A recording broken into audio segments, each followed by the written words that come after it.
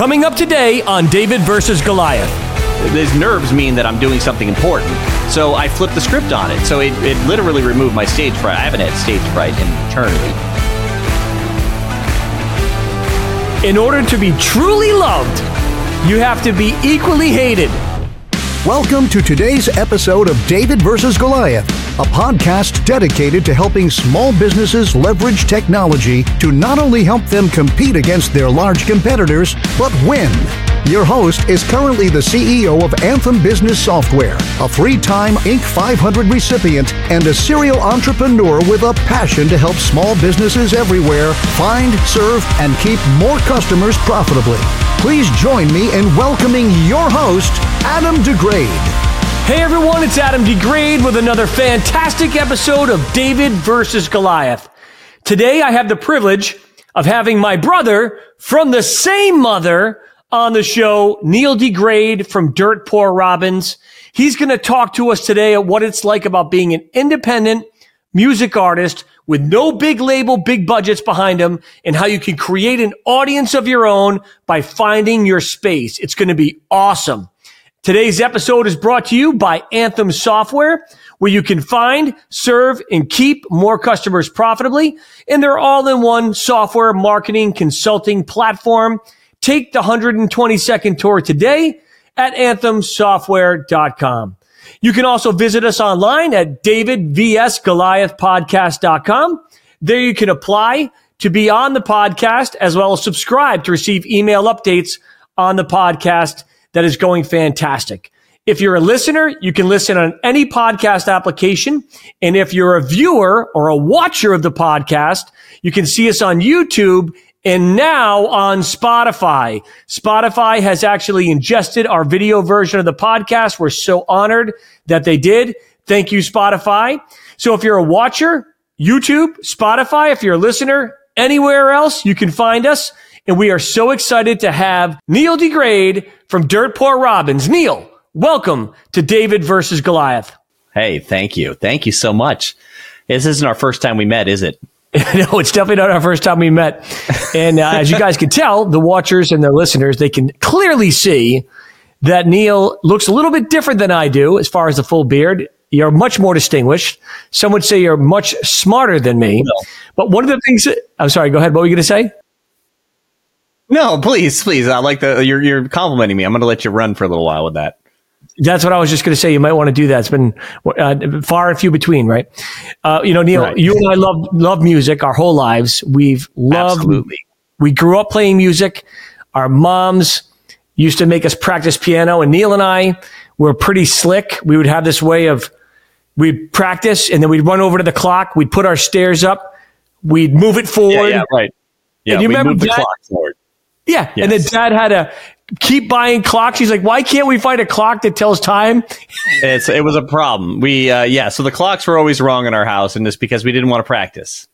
Yeah. So, but who knew? So my, Mom and Dad always used to say, like, hey, you'll thank us someday for this. And, they, thanks, Mom. Thanks, Dad. No doubt. Music. No doubt about they gave us a gift of music. I always tell people because as you know, I ran a record label in the independent world for a little bit, not as successful as my other software businesses, as you know. But the quickest way to make $1 million in the music business is to spend $10 million in it. And I learned that. Right. Yeah. It's not a terrific industry as far as by the books. So even when you look at like large record labels like Universal Records, only 12, so they'll sign 12 artists and only one of those 12s will turn the profit, and they have to pay for all of the other non-collateralized loans they give out to the other bands. And so very few people are happy in the music industry doing music. It's a very small percentage of people that are killing it out there, and they don't even know why it works sometimes when it does. So it's an iffy business. I mean, with the intelligence people have, most of the time they do themselves a favor to get in a more reliable industry than the music industry. But it's alluring. It's kind of sexy to be a part of music, so people get sucked right in. And clearly, with the mustache, it's very sexy. Thank you. Well, it's funny too, because I guess we give a little background. You just gave a little extra background there with the lessons. I had totally forgotten about the clock we used to abuse. But one of the first things we had as a musical experience was my dad used to bring home records. And I think you've heard me say this before, Adam, but my dad brought home 2 records. You remember the 2 records he brought home? I think so. It was Kiss. Yes. And then it was Queen. That's right. And you get to pick first. And of course, I went with the Kiss because I'm a marketer. You went with Kiss and I went with Queen. Well, I was going to go with Queen either way. So it wasn't even like we had to pick. We were just going to go our directions. And so part of the difference in our, 2 paths in life is that, I think Kiss, the Kiss's motto wasn't that they weren't like every other band trying to be the Beatles. They were trying to be Coca-Cola. Mm. So, I think that you like the branding, the marketing around that. For me, I was more wrapped up in the cinematic, theatrical side of music, the emotive side. So, that's one of the differences in what we ended up doing. And it's interesting to see what you've done because you've been able to hang on to music as like obviously you haven't put the time into it. I have, but it's still a huge part of your life. Oh, huge. As you can see behind you. Clearly a huge part of my life. And I'm actually looking forward to this weekend. We'll be playing together for the first time in years. That'll be a lot of fun. Yeah, it'll be a blast. And, when you think about David versus Goliath, Neil, you think about the giant music industry, right? Or the entertainment industry in general. Yeah. For what I think is so interesting about your story is that after the independent label thing, we had mild degrees of success. You stayed at it with DPR, which is Dirt Poor Robins. Right. And you have continued to refine that and find a space in a market that gives you hundreds of thousands of fans on a relatively low budget for you to be able to produce and distribute your music because art is so important to you. The music is so important to you. And, talk to people about what that challenge is like. You don't have the hundreds of millions of dollars of budgets like a Katy Perry would have. Right. Yet your fans in some ways are just as dedicated and in some cases even more dedicated to the brand. Talk about the music of DPR in the beginning and how it's evolved over time to where you are now.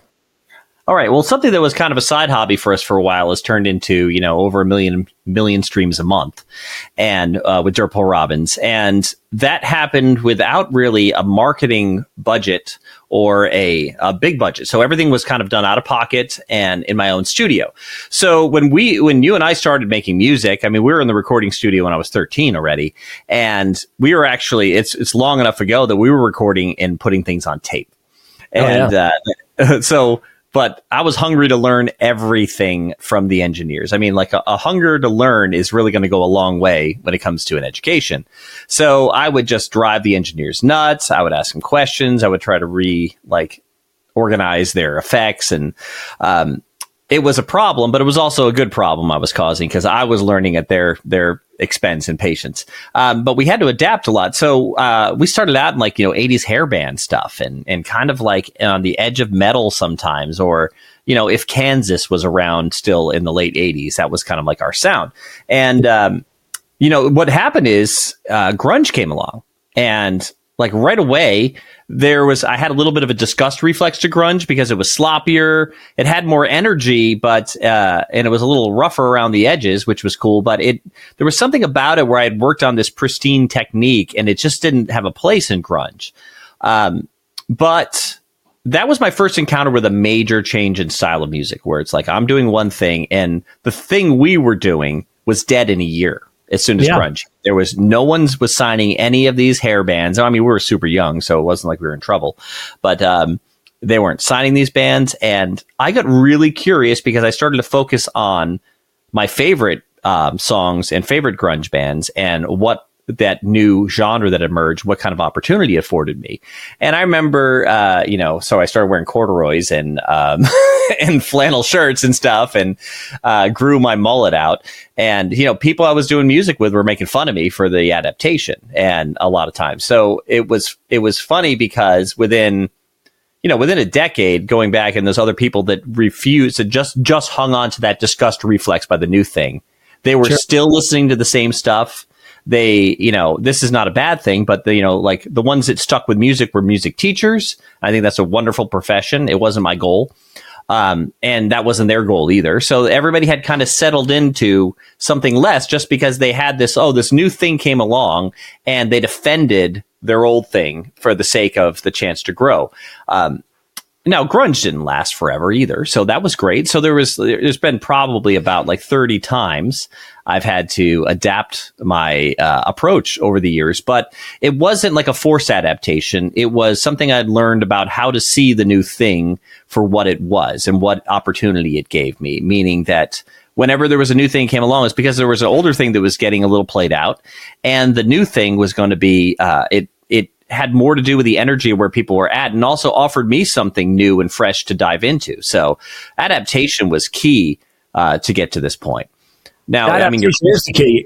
Adaptation is the key to everything, right? I mean, even in small business, if you're doing something and you're banging your head against a wall, and the market's moved on from that, you have to find that space that is yours that people want to be a part of, right? And I was talking a couple of weeks back to Jessica Kendrick. It was last week, actually. And she said that she created her business out of a lifestyle that she wanted to have. She thought it would only be her. What ended up happening is other attorneys wanted that lifestyle because she found a space, created the space. They wanted to join her in that space, and they did join her in that space. So talk a little bit about that, a little bit about DPR and, how you adapted and how you found your space. One of the things that happened in the music industry when I got my first record deal and I was looking at record deals, people were spending from $50,000 to $150,000 making a record. So as a musician, you try to find a producer, maybe an arranger if you had some stuff that was outside of your wheelhouse, like strings or something orchestral. You would have an engineer in the studio who would record, and you'd have a mixing engineer and you have a mastering engineer. You had all these moving parts, and you'd hire people to come in. Well, people are well aware of this, but people started pirating music, very easily with computers, and that really started to hurt the ability for musicians to make money who were dependent on record sales. And simultaneously, streaming started to gain momentum. And so streaming meant that, you were only going to get paid when someone listened to your song, and it's a, very, very small number. So that was tough on the industry. And so a lot of people had to adapt. So in my situation, because I wasn't doing my own music full time, I was working for hire for other people, is that if I was going to work with other artists, it was like, well, now I've got to be the engineer, the mix engineer, the producer, the arranger. I've got to learn all these skill sets. And luckily, I had a classical background. I'd learned orchestration. I'd learned a lot of these things over the years. So it was just a matter of picking up some of the engineering tidbits. But by the time you're done, to make the same money you were making, you had to do 5 different jobs. So it was an adaptation that was really, for a lot of people, was their way out. And then simultaneously, the other thing that happened in this industry is that, one of the things that ruins the music industry is everybody is like Kevin Costner in Field of Dreams. If they build it, they will come. And, he's got this baseball field out in the middle of nowhere he's building, and people just happen to show up. And so I think a lot of musicians have that delusion that if they sign a contract, no matter what contract it is or any contract, that if they just undercut other bands by playing everywhere for free, by doing everything just for exposure, that's going to, it's going to pay off for them. And It really didn't. It just ended up kind of souring the whole industry, where the middle class started to go away. There was this small number of high class artists and a small number of, lower class artists left. And everybody in every town, every club could fill up just enough people to stay open just by having a band come in and play for free. So people stopped paying. So it's like, well, what do you do? I love music. So I wasn't picking music because I saw a huge career opportunity. I was picking music because, I saw Van Halen when I was 13. You were there at that show. And, yes, I was. Some musical experiences I had where it was just like, it just blows you over. And it's like, I want to be part of this. This is magic. And so, I never wanted to give up on music. And it was one of the few things I could get up and do every day without having to force myself. So I knew that was important. So that led us to where, kind of where we are now. So, in around 2010, we started making independent records on our own, on our free time, in between projects, working on other things. I've done some scoring work. I've worked on podcasts. Yep. So, and then work with other artists, and the artists pay the least. So I tried to spend the least amount of my time doing that. And, but anyway, so what was fun is I unlocked something with our stuff, is that, I started working outcome independent, meaning that I found the reason that I was least creative when I was working for other people is because I would get distracted. So instead of focusing on the emotion and the heart and the thing that I had right in front of me, I was focused more on the audience. And there was a time to focus on the audience, but not in that moment, because what'll happen is if you start running stuff by certain people, and music is so subjective, you'll be running something by two conflicting tastes of two different audiences, and you just get stuck trying to solve something you can't solve. If your music's going to be hard rock, it's got to be hard rock. If you're going to play a guitar solo, it's got to be a guitar solo that someone who loves guitar solos would love, and that someone who hates guitar solos is really going to hate. You have to go for the fact that you can't win everybody over, and you have to be undistracted. So that presented me a problem in the sense that I would lose all my energy as soon as I would go to the marketing side of things. So I had to come up with a plan, considering it was just, me and Kate, my wife, who's the other part of the band, working on this band, and with a limited amount of energy to market. So that's kind of how we got to where we are now. So we were making records and things were climbing. Our audience, once we went full time with it, we were able to go full time with this band. 4 years ago, our audience has doubled every year. That's awesome. And so that's been really great. So, we have new opportunities coming up now based upon like new changes in the industry. Yeah, we're gonna talk about those in a little bit. I do, when we come back from break, want to talk to you about some other fun things, a little bit about music. I remember some of the outfits you wore back in the 80s. No, you better not have pictures. As long as you don't have pictures, I'll talk about it. No, I do not have pictures. And I also want to play a track, a 30-second piece of your music as well for people to listen. But stay tuned, everyone. We're going to take a break from our corporate sponsor, Anthem Software. We'll be right back. Anthem Business Software System is designed to specifically help small businesses just like yours find, serve, and keep more customers profitably. We do this by providing you with the most powerful software, automations, and marketing services to help your business compete and win in this ever-changing digital world. Take a short video tour at anthemsoftware.com. Anthem Software. Every business has a song. Let our software sing yours.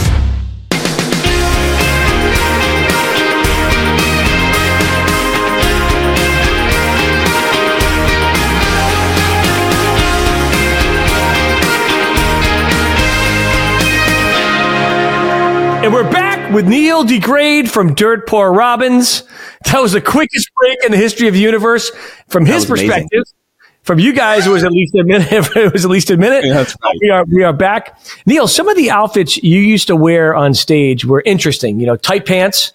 Your hair used to go all the way down to the halfway part of your back. You used to do guitar solos over your head. I remember those days. You used to climb on chairs, and you never broke a guitar like the Who or anything like that. Not on purpose, but I did break guitars. I'm sure you have. Yes. You've also dressed up like the cast of Mary Poppins. Yeah. Okay. We gotta reel this in a little bit here. This is true. These are true things. One of the things about genre. So this is helpful for anybody. I know we're talking about music, and you're like, I think that clever self-starting people are going to figure out how what we're talking about relates to what they're doing. So, of course. Music has genres, right? Genres have key markers that allow us to identify those things. Like, you might never think about, like, why can you tell the difference between country and rock and easy listening and classical? Why do you know what type of music it is right away?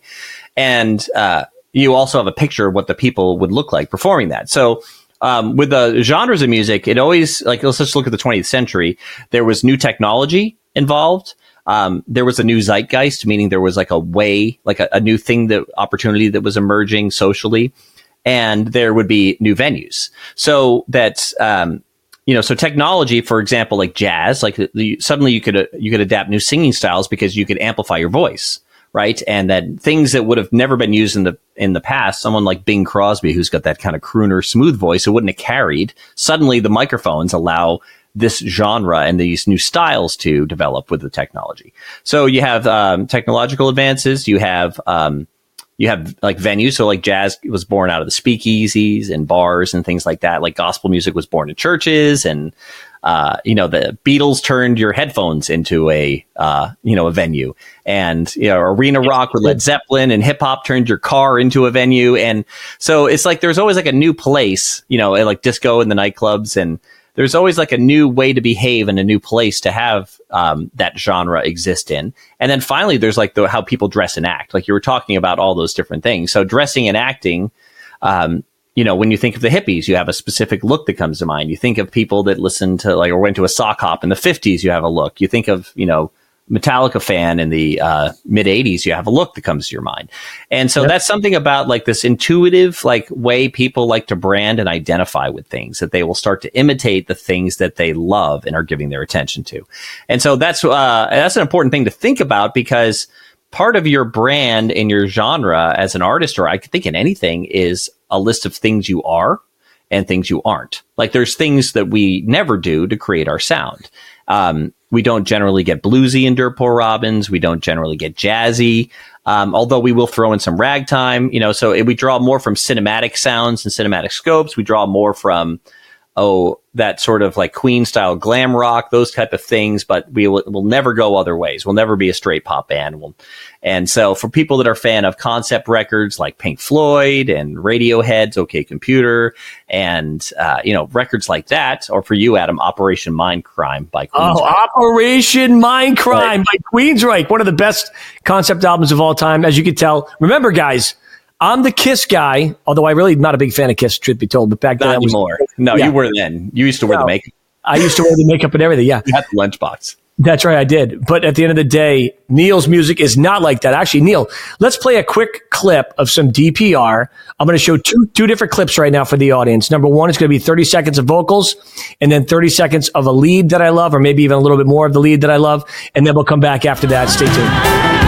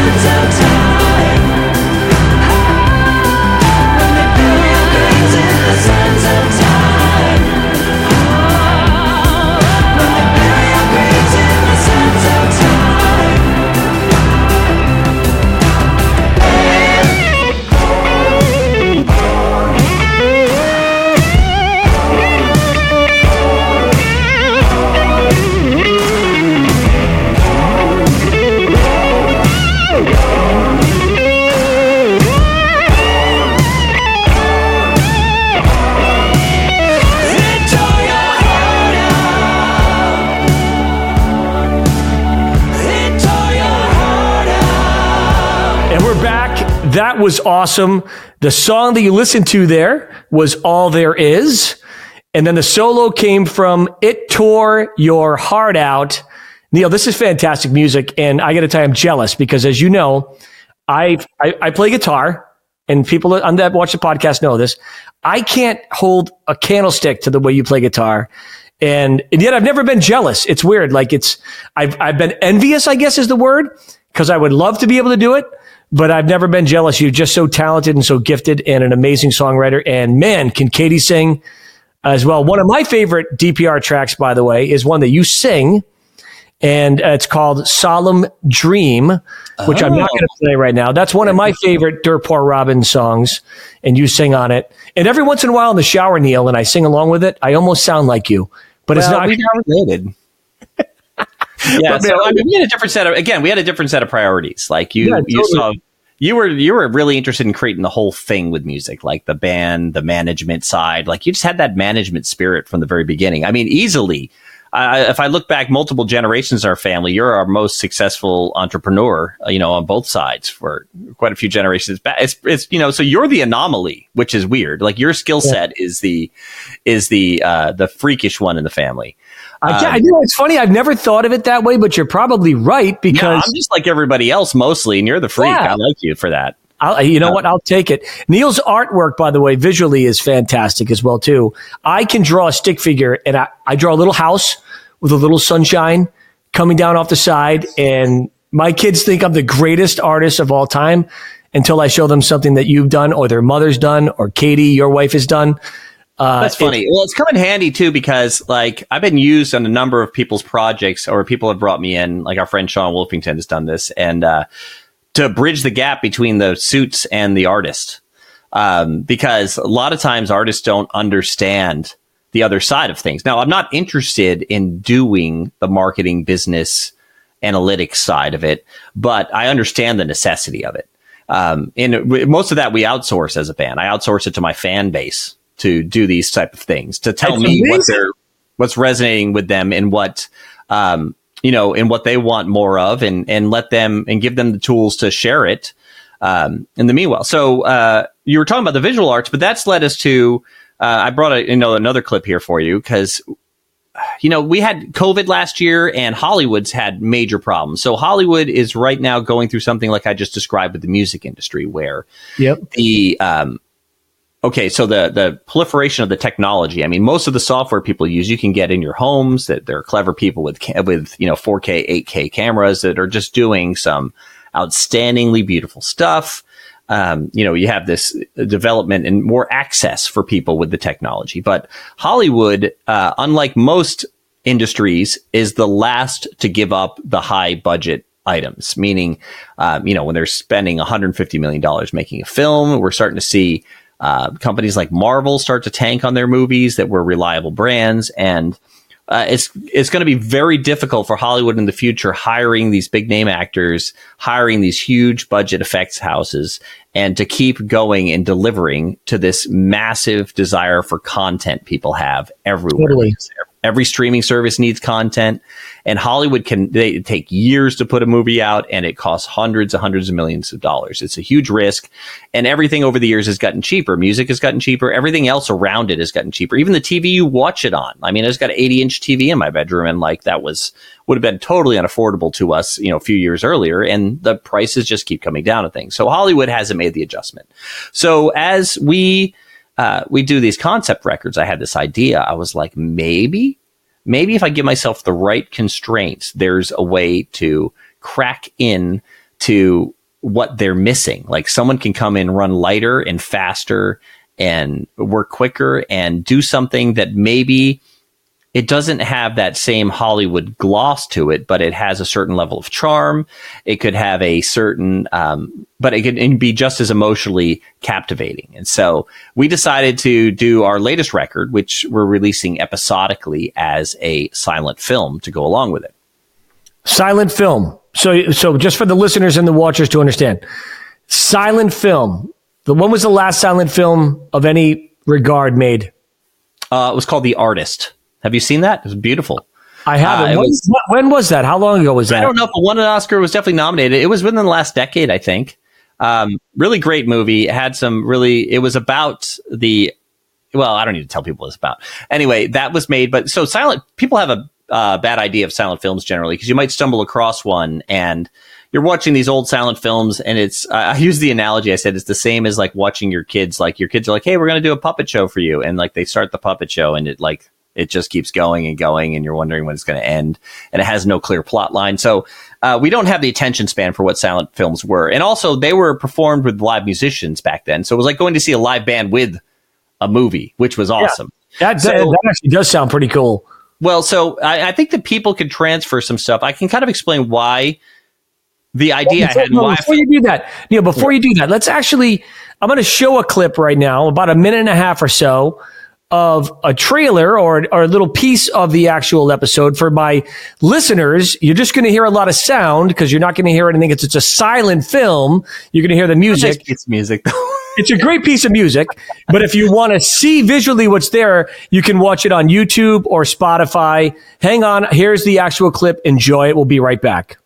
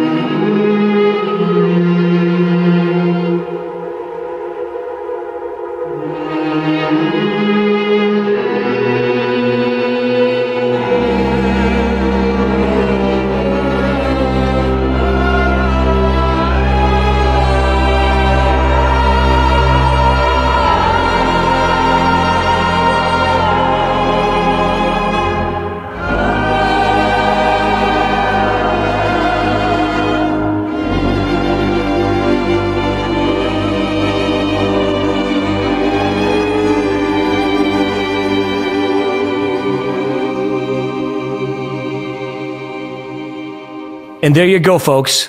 That's the clip that we just showed. And Neil, you were continuing on. I want you to make sure you explain to people exactly how they can translate what you're doing into their businesses as well, too, and how they're finding their space and adapting. Okay, so what I have in front of me is I have this thing that's Hollywood, and we know what Hollywood does. We know the movies they make, and it just seems to be they seem to be in a losing spiral. Because everything's gotten politicized too. Every movie is like you can see someone's political slant in the movie. And for me, honestly, I don't care about the politics as much as I care about the fact that it makes it boring. Like the characters are predictable. You see a certain character doing a certain thing, you know exactly what's going to happen because you know the person's political beliefs. And it's just like, my gosh, I'm wasting my time watching these movies, and someone wasted so much money making it. And they're not doing great right now. So I looked at that and it's like, okay, so we've got a couple of different factors. We have expense. Like, okay, I want to tell a big story. I want to have the story I have has space travel, takes place in what looks like to be the roaring 20s. So there's cityscapes, there's flying zeppelins, there's rocket ships. There's the clip you saw was from the prologue, which is more like this fairy tale introduction. And very cool. Very cool. So it's like, okay, so expense is a problem. All right. So like I can't compete like this script on paper. If I give it to someone in Hollywood, it would be $100 million movie or $50 million movie or something. So that was not going to do for me, obviously. So I don't have the budget to get large name actors, and I can do the music myself. That was helpful. Okay. So, but if I want to do something expressionistic, meaning that I'm not going to worry about the realism so much, but I'm going to worry about it carrying that emotion that, like, when someone can tell you they can just tell you a story with words and you start to well up in your eyes, or, things can happen that you don't need like these massive array of computers rendering out realistic lighting on dinosaurs to have a great story. So we solved the problem of expense in a very technical way. One was to decide to do a silent movie. That meant that we could have our music over it and not have it conflict with dialogue. So that's huge, right? For us, when you want to have lyrics or whatnot, and you didn't have to space the dialogue around it. Two, there's in a silent film, generally the cameras didn't move. And like, I don't think you'll never necessarily, unless you're a cinematographer, you're going to be paying close attention to that when you watch a movie when it's done. And like, it just feels like, oh, this is what's supposed to happen. So, and because the cameras didn't move, we can make every frame, like if you pause it, it looks like a painting. It looks like a painting in the way it's laid out compositionally. So it's something you could just take a screenshot of and put in your wall, and it would look as great art.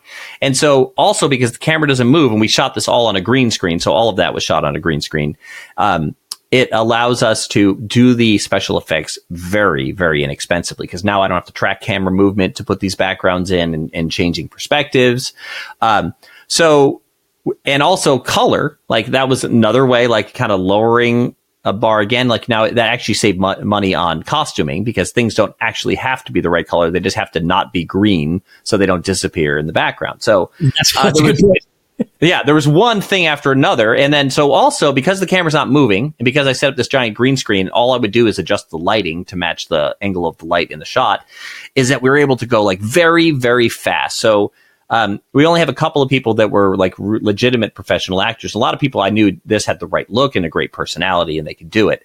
And so by using this new strategy of filming, we shot the whole thing over a very short period of time. And we used a slogan, which was momentum over perfection, which meant I love that. Yeah. So it was always momentum over perfection, which was, I noticed is if we slowed a scene down, we were trying to get every little detail perfect, the more I would have to do that in the next shot, and even more in the next shot. So like people couldn't just react. They had to think and plan, and it was bogging everything down. So with momentum over perfection, the whole idea was to keep the energy up, to keep people in the moment, like in a flow state. That's like an artistic phrase I use, because when people are in a flow state, they don't have to think, they can just do good things. And so we had this flow state going. We got so much done so fast because everybody was happy. Everybody was having fun.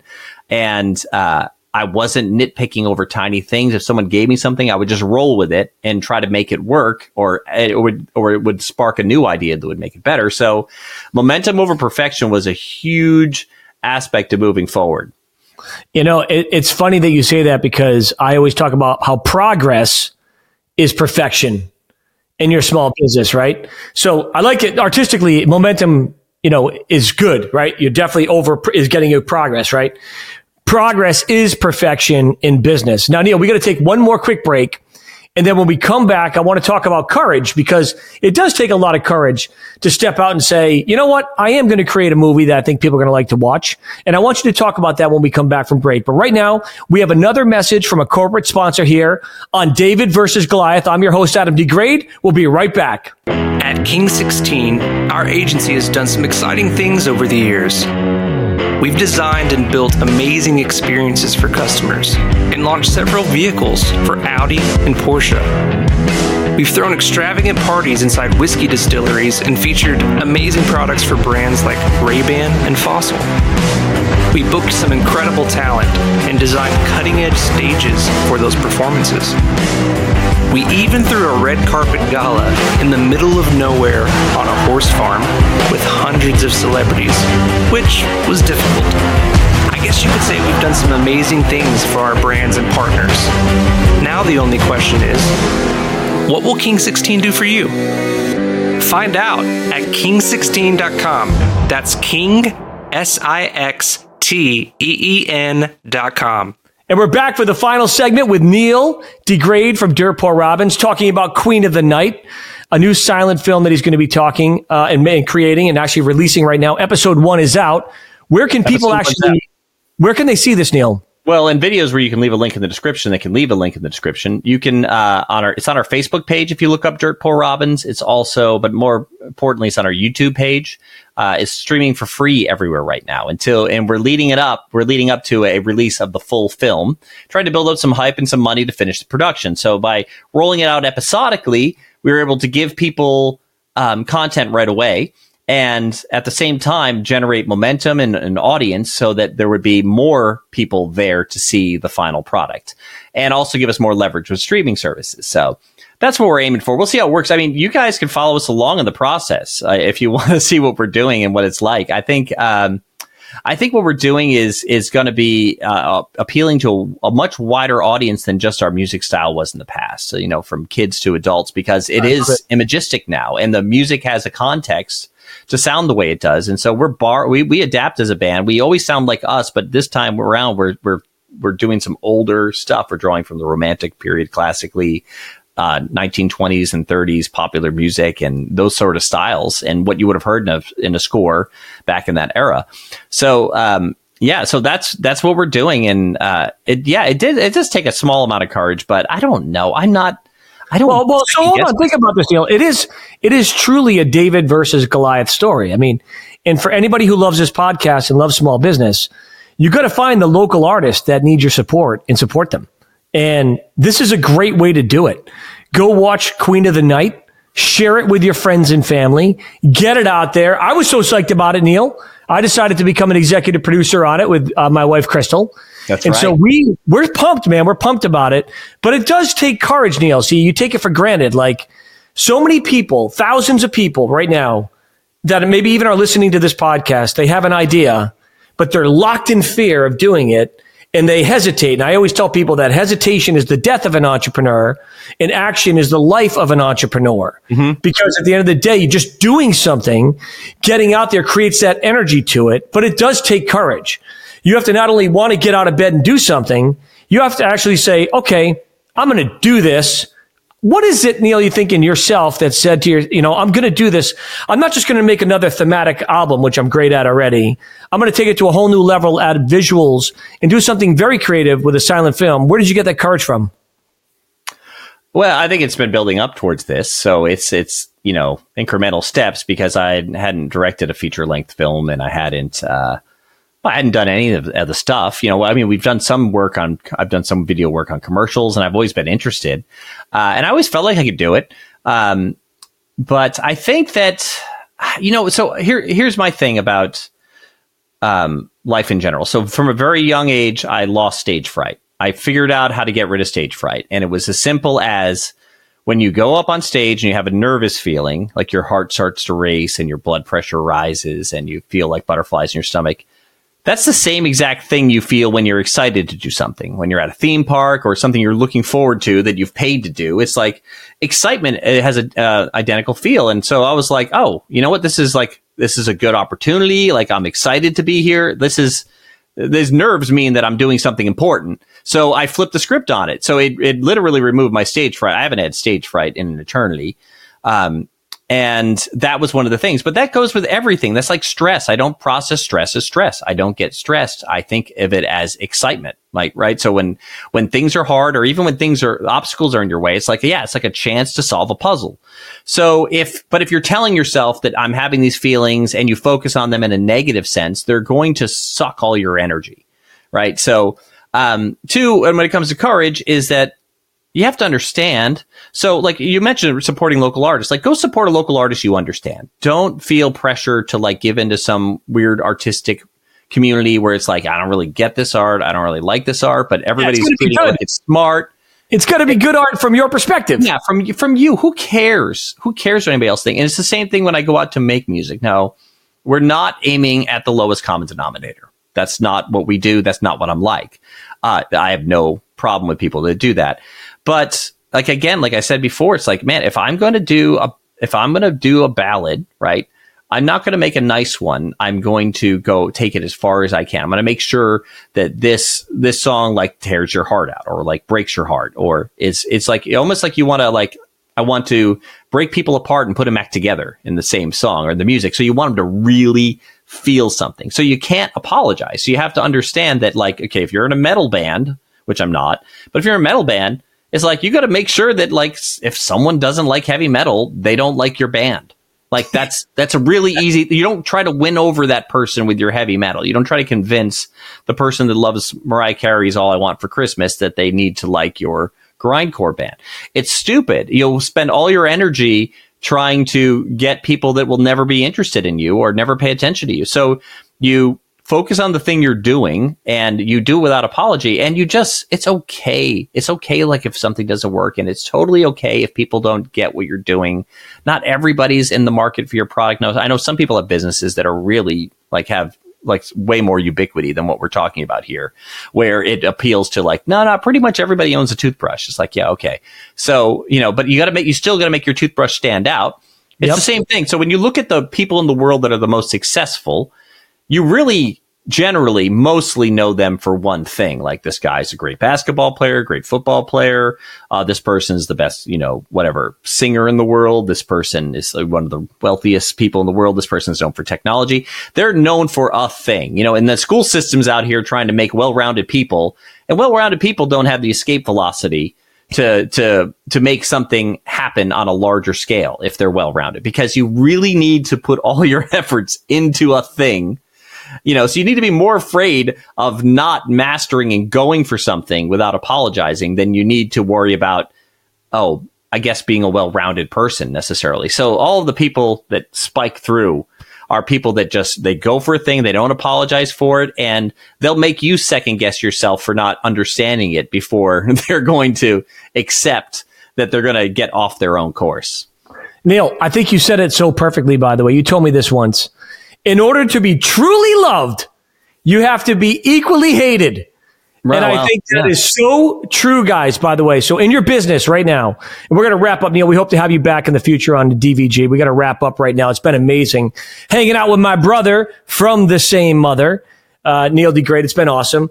And for the listeners and watchers, guys, think about it. Your business will appeal to a lot of people, but it won't appeal to everyone. And that's okay. Find your space. Adapt to the things and the situations around you, and dominate and crush your market. That's what David versus Goliath is all about. Inspiration, education, activation, right here on DVG. Thank you so much for watching and listening. We'll see you next week. Have an awesome day.